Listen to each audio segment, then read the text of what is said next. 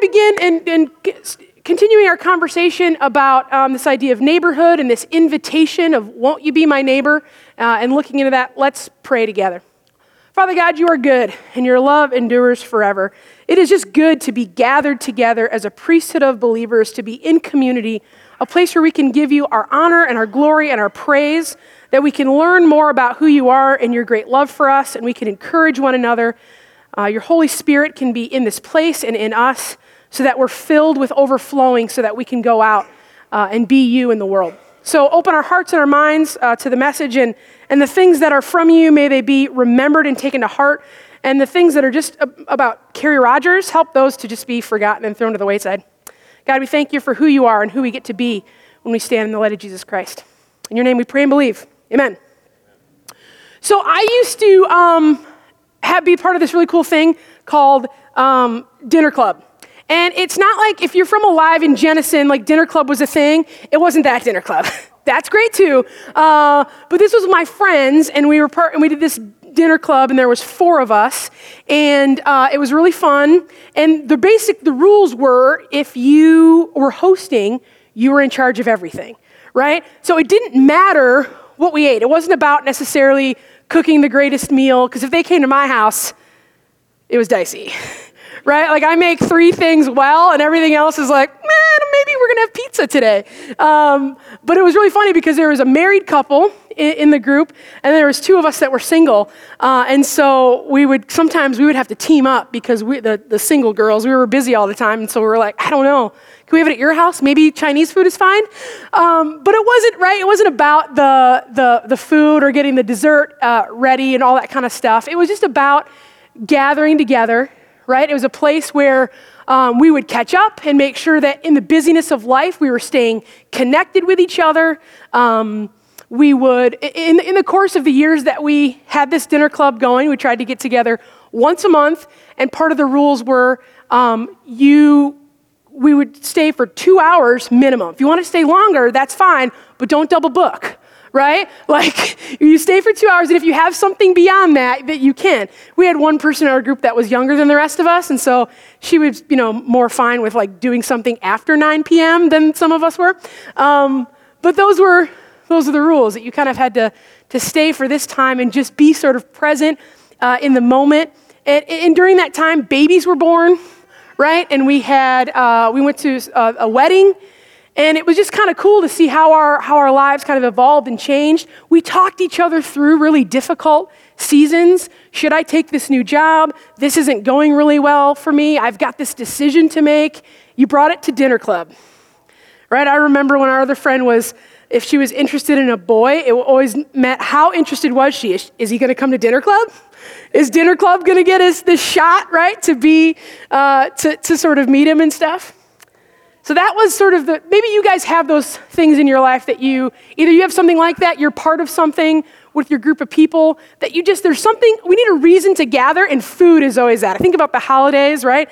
Like, we have this big meal, but really it's just to get the family together, and the food is a bonus. But things happen when we gather around a table, and it doesn't necessarily matter if you're a good cook or a bad one.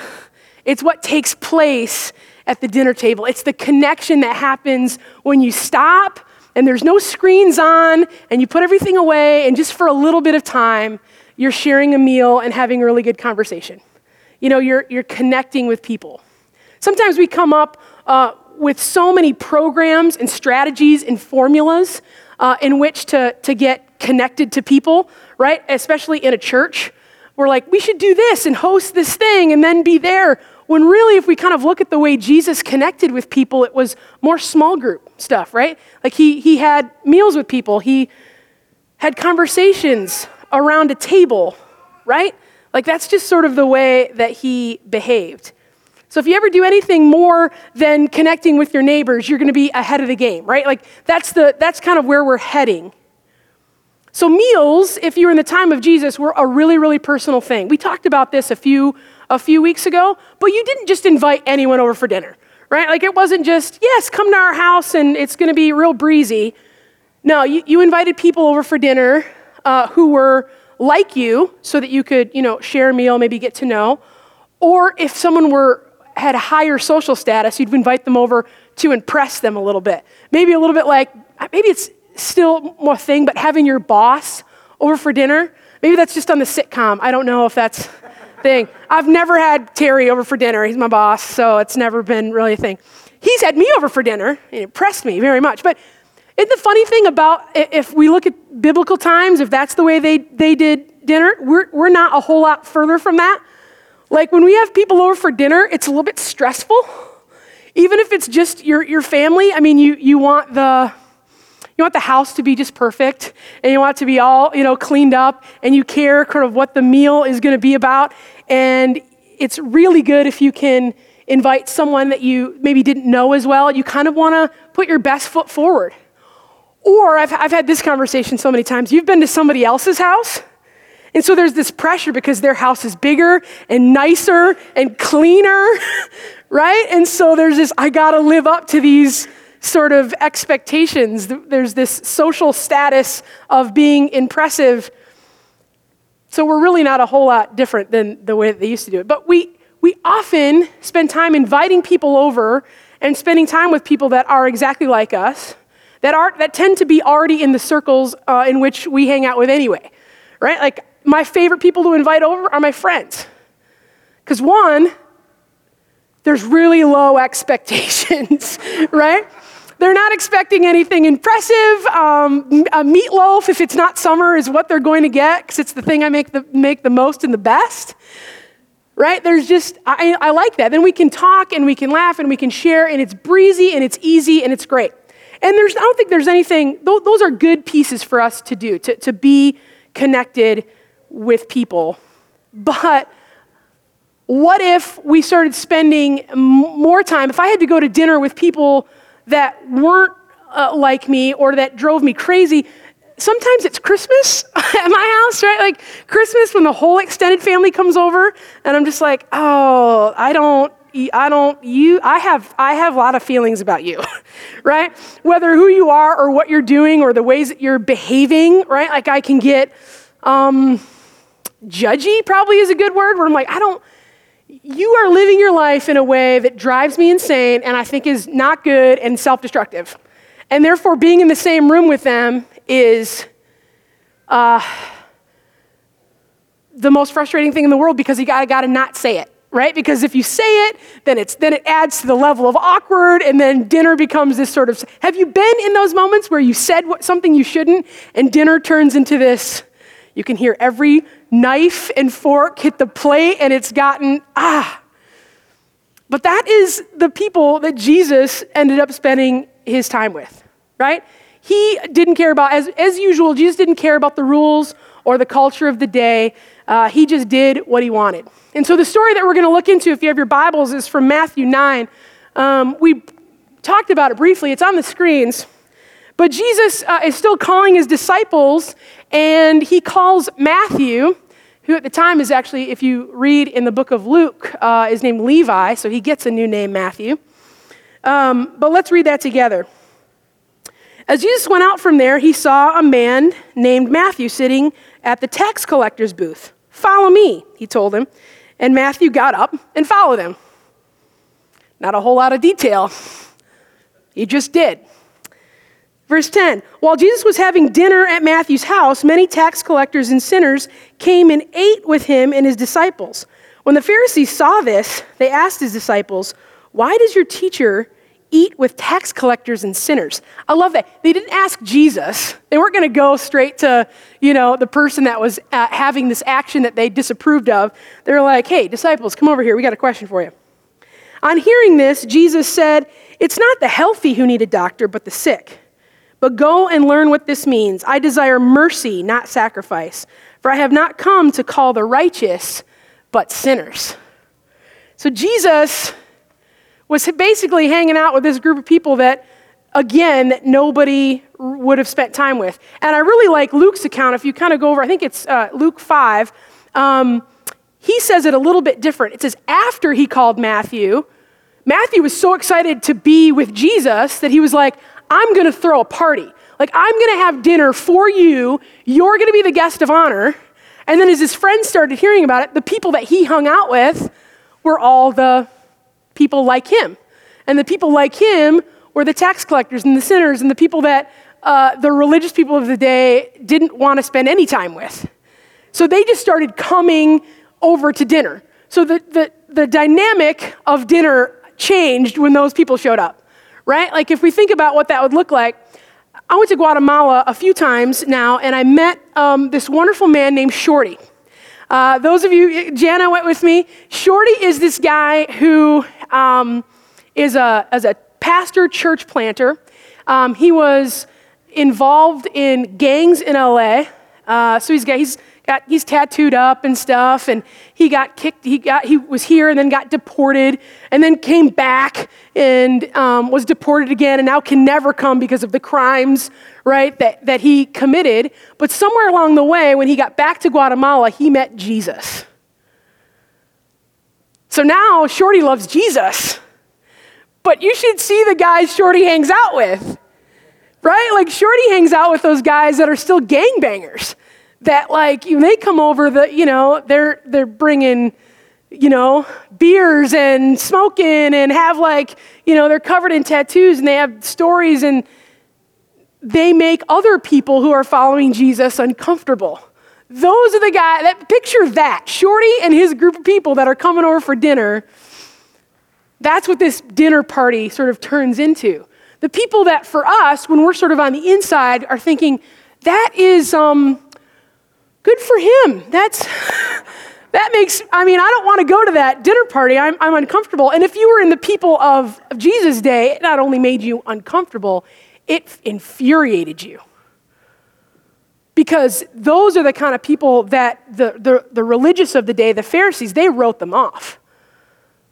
Not, I want you to know this God of mine. No. That's not ever the way that they behaved, and we read it time and time again that they wrote him off and said, no, we want to avoid you because we don't want to get wrapped up and get caught in that sin and be one of you, right? So if we put ourselves in that place, we might have a serious problem with that too, right? I think I've asked you this question before, and I want to keep bringing it up because we talk about this context of Scripture, and we talk about tax collectors and sinners and the people that weren't doing it right. And some of them were downright bad people, right? Like the tax collectors were literally stealing from people. Not good. But who are those people in our culture for us? Who are those people for you? And I think it's okay to admit it, right? The people in our culture that were like, I'm writing you off because you've done so many things that are so terrible, I'm writing you off. Like, this isn't for you. I want you to sort of think about that in your own head. Like, who are the people that we are going to sort of avoid? Because interacting with them seems too difficult. Because maybe some of it is, well, they're just really bad people, right? And some of it maybe is they've just continued to disappoint you with the choices that they continually make. I think for me in my life, when I think about sinners, I think about everybody but me. Right? Everybody else. Are you like that? When I think about sinners, I know that I am one, but when I think about it in this context, I'm like listing off these people and these names, and when I watch the news and I think, oh man, like so much bad things are happening, if they just knew Jesus. But then there are people that I'm connected with in my life that I'm like, that's the same. They're not murderers. They're not doing those big sins that we think about. They're just not in a relationship with Jesus, and therefore their lives don't have the same meaning.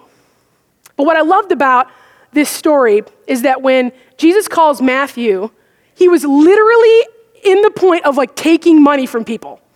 Like he was actually collecting taxes, stealing, right, from the people. And in that moment, Jesus says, Matthew, follow me. And he was like, yep, you bet. And off he went. And I don't know around what the context of that was. I mean, maybe he had heard about Jesus and the things that he'd been doing. But the thing that I want to call your attention to is there was no ultimatums. There was no requirements, no rules of engagement, right? If I was with Jesus at the time, I would expect him to say, all right, Maddie, I want you to follow me, but here's the deal. If you want to be part of our group, our tribe, right, here's what we do. We don't drink, smoke, or swear, or go with girls who do. We don't, that's in order to be, right, in our group, that's what it's going to take. But there's nothing like that. There's no prerequisite. It's just this simple call to follow. And I think in our lives, doesn't there have to be some sort of outward evidence of holiness, right? Or righteousness before somebody can be a disciple? Because that's where I think that we all sort of go to. You can't pick him. He's done nothing. He's not ready to be your disciple. This is part of the 12 people that you're going to call in your inner sanctum. What about his life would suggest that would be a good idea? But what I think we always keep forgetting, and what people of that day didn't even understand yet, right, is that it's not possible for us to become holy or acceptable without Jesus. You cannot clean yourself up and get it together and then come to Jesus. That's not how it works. And then he goes on to say, it's not the healthy who need a doctor, but the sick. Right? Matthew, after spending time with Jesus, became holy. Jesus made him holy. He didn't make himself that way. He wasn't ready to do these things. It was spending time with Jesus that eventually changed him and transformed his life, and then he was holy because he was trying to follow Jesus in the best way that he could. He was spending time with a man who was changing the way that he thought, challenging what he believed, and was loving him unconditionally. That's the deal.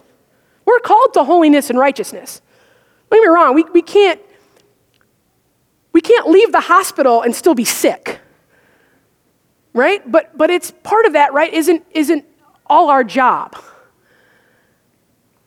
We're part of I feel like the church is a lot of times when you go in to the emergency room, what is that called when you first go in? Triage.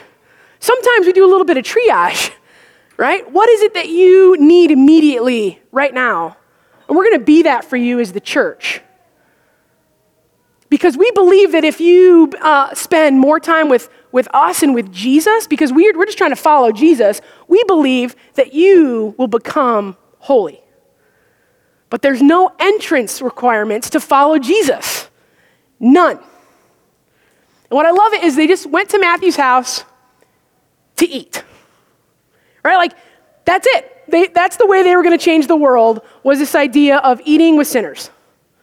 Right? The people that the religious sort of wrote off, that was their thing. That was the way that they were infiltrating, is they were spending time, an honor-filled thing of gathering around somebody's table, and they were going to eat with them. I just love that. It is this simplistic sort of moment. And I think for us, it's easy for us to keep ourselves closed off from the world, right? When we become Christians, it doesn't take long for our whole world to be enveloped and around people like us. And there's a lot of really good things about that. I think having a community of people to hold you accountable, to love you, to push you, all those are good things. But we have that. So what more? What more can we do? We've kind of zoomed in on scriptures that tell us not to be in the world, but not of the world, right? Don't conform any longer to the patterns of this world. Mom used to tell me that when I was growing up all the time. She'd be like, you got to be in the world, but not of it, Carrie. And she's right, and you're right. And I think that that's true, but we also have gotten to this level of extreme, right? That we're in the world, but not really at all. Right now we sort of have sectioned ourselves off. Jesus wants us to live our lives in a different way. By the way that we love and treat people, the character of who we are will set us apart.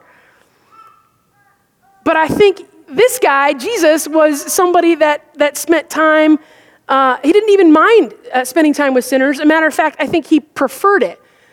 Right? He was this sort of sin magnet. People who were the wrong kind of people wanted to spend time with this person because of the way that he was. the love that he had, the way that he met people exactly where they are and didn't ask them to be more than they were or more than they could be in that moment. I'm going to love you here. And I know that if you stick with me, that you will become holy. But now we define ourselves by removing ourselves, and we have a whole separate sort of Christian culture, right? We have our own music, which is great. I mean, WCSG, I used to be like, Mom, can we please listen to something else? But we've got our own music, and we've got our own movies now. Some of them are better than others. Fireproof, right? We've got Christian t-shirts. We love them. There's even this wonderful Christian comedian, John Crist. He's hilarious. If you ever get a chance to download it, his whole shtick is to make fun of our Christian culture. And he can do it because he's part of our group. Like, that's the way, he's like, I grew up here, so I can sort of make fun of the things that we do and the way church people do things. One of my favorite ones is like when and how to pray, right? If it needs dressing, it doesn't need a blessing. He's got... It's all these things about how we act. I'm telling you, YouTube, John Crist, you'll get stuck for a while, so sorry about that. But it'd be interesting if I showed people that were outside our circle, they'd be like, I mean, I guess that's funny, but they're not gonna laugh as hard as I'm gonna laugh being on the inside. It's an in-group language kind of thing, and I think that we sometimes do that. We have this, people call it Christianese, right?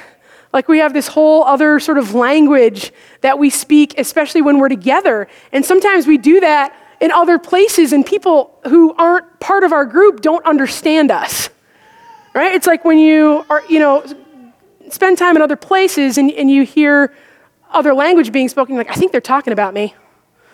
Because I have no idea. They're probably not. But you have no idea, right? And I think that's the way that our language can become, because we've plugged ourselves into this Christian culture in a way that isn't overly helpful. It's good, and it makes us feel good because it keeps us comfortable, and we like it, and it's not fundamentally wrong. There's amazing good things about it. I'm not saying get rid of Christian radio and return your t-shirts. Don't do that. But what more? How can we be connected to people in a way that doesn't separate us, but invites people into a relationship? I love the way that Paul says it. We do the next slide. Paul says in 1 Corinthians, though I am free and belong to no one, I have made myself a slave to everyone to win as many as possible. To the Jews, I became like a Jew to win the Jews.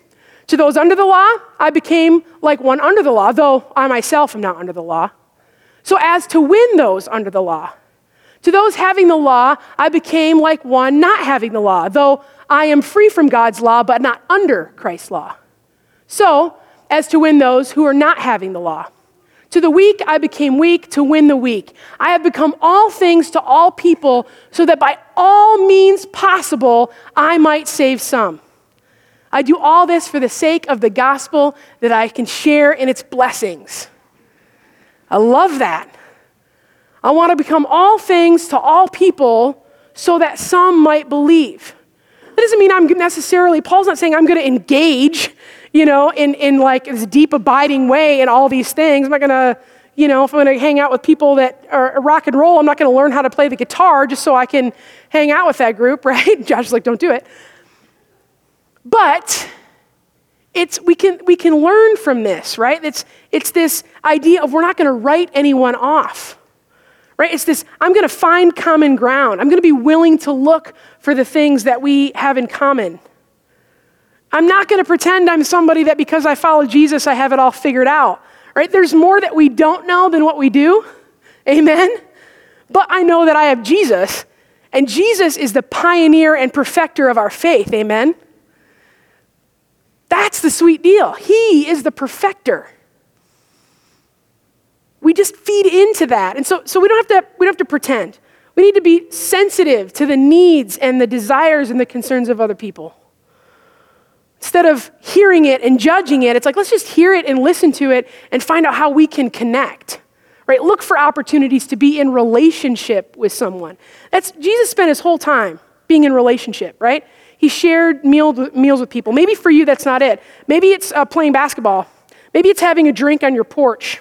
Every time you order coffee from the same place, getting to know a little bit more about the barista that you spend a significant amount of time with. If you're anything like me. I mean, I got to know everybody at Wild Roast so that, I'm in a relationship with these people. But truly, if I'm there 3 times or 4 times a week, it would be silly for me not to make that effort, right? I might not necessarily have things in common with all of them, but my goal is to want to know them, right? Every time we look at Jesus, he was spending time in 3 main places, right?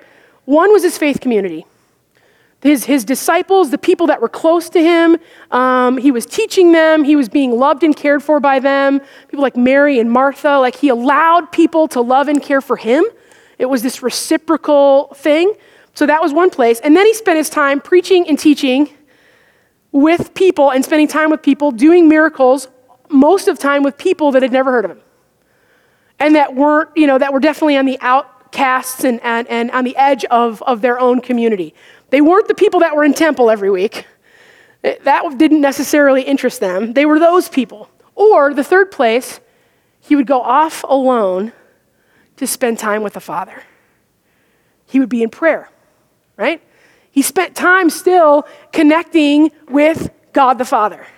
And I think if you look at that example of Jesus, that feels like an excellent way to divide our time, right? When we think about our sort of rhythms, we gather together in community, we come to church, we love it. It's a time for us to see our people, to connect, to worship. We love to worship, we love to sing, we love to learn. This is a great community. It's awesome. We spend our time doing that. This is our people, this is our tribe. But then we can spend a majority of our time in community that aren't necessarily like us. Sometimes that means maybe calling your friends and your people and saying, I'm in a season of my life right now where I'm going to try to focus on people in my community. So I might not see you as often right now because I'm going to try to do this thing. Or you can join in, right? If you live in a neighborhood and you know people, you just have people over and keep inviting, keep being intentional. And maybe it's outside your neighborhood. Maybe it's just those places that you are where you have conversations and you find out a little bit more and you spend significant time with the Father. And then prayer and devotional life. I know for me, when my life gets busy, it is the first thing that goes. I wish it wasn't true. I wish I could stand here and say, nope, no matter what happens in my life or how late I stayed up last night hanging out with my friends, I'm still up in the morning, coffee and devotions, you betcha. Shoot, it's not true. I know, that's not me. It's not true. I'm already not good at it, right? It's a discipline. I'm actually pretty terrible at disciplines in general. The word discipline I don't care for, right? And so I have to work really hard to make that part of my life. Some of you, that's not the case. Some of you, it's one of your favorite things to be alone with the Father in devotions. I love that. If that's, build that into your life. Spend that time because relationships change everything. And if you don't have a relationship with the Father, you can't have relationships with other people. That's just not the way that it works. We are so connected with God that if our relationship with Him is not going well, then we can never be enough for other people, to be connected to other people. Relationships change everything. A connection sparks relationship. People don't need our condemnation, they need our mercy. It's one of the greatest things I feel like I learned from our Dignity Serves time is this idea of mercy. The same mercy that Christ showed to you and the grace we then have to turn to the world. That it's all about mercy, that we don't get what we deserve. I was involved with Young Life for a long time. It has taught me so much about what that means to be in relationship. And we have this fundamental belief and sort of mantra that says you have to earn the right to be heard. Meaning if I'm going to hang out with a kid, I can't just meet them and in a couple weeks let them know yeah, the things in your life, these aren't going really well. That girl that you're dating, awful. That guy that you're dating, oh, no. And stop smoking. I can't do that. They will look at me and they will roll their eyes and forget it and they won't come back. I can't speak truth into their life if I don't know them, if they don't trust me. It's the idea that we have to spend time building a relationship on trust so that you can earn the right to speak the truth into their lives. Right? In my relationship over the years, I hope that I've been able to show them Christ long before we've ever had a conversation about Christ. We also have another saying that you never go alone. Right? So trying to hang out with students, we were like, hey, if whatever you're going to do, you should just invite them along. Never eat alone, never run errands alone. I feel like that there's something to that, right? It might look different for you as, in your adult life, but it's this, how do we invite people into our lives and stop having to make everything feel like an event? What if we were just trying to sort of do things with people? So I used to call up my Young Life kids and be like, I'm going to watch a movie tonight, and I literally had no plans, and so I'd call a couple of them up and say, bring snacks, be at my house, or I'm going to go to Target, and I have to get these things at Target, and I would just call a couple of them up, pick them up, and we'd go to Target. It's these small sort of things, but it's this idea of building a relationship with somebody. Being able to sort of know who they are and what they're about. Making a phone call to invite someone along. These ideas are so simple, and I think sometimes we overcomplicate the gospel. Jesus spent his whole time spending time with people, building relationships with people, loving people. And Paul says, I'm going to be all things to all people so that some might believe. I don't know what that looks like for you as individuals, but that's what I want to challenge you towards. For you, in your life, in your spheres of influence, with the people that you know, how do you connect with people, being all things to all people so that some might believe? How are people knowing that Christ is so rooted in your life and who you are? That's what people will see. Not your t-shirt, right? Or your wall hanging, which are cool. I have some too. But it's that people will see Christ in you, and that's how you will be set apart. That's how you don't conform to the patterns of this world, but you're still all things to all people so that some might believe. Because it's easy to hang out with people that we know. But Jesus spent time hanging out with people who needed to be known. Let's pray. God, we thank you for who you are, for the ways that you love us and care for us and call us to be yours. Lord, we confess that for us, well, we love you and we want to spend time with you, but sometimes we don't because we get busy. And sometimes we come to this place of church, whether it's here or someplace else, and we sort of get our fix and then we move on. Or we rely on church and our Christian community to be our only relationships.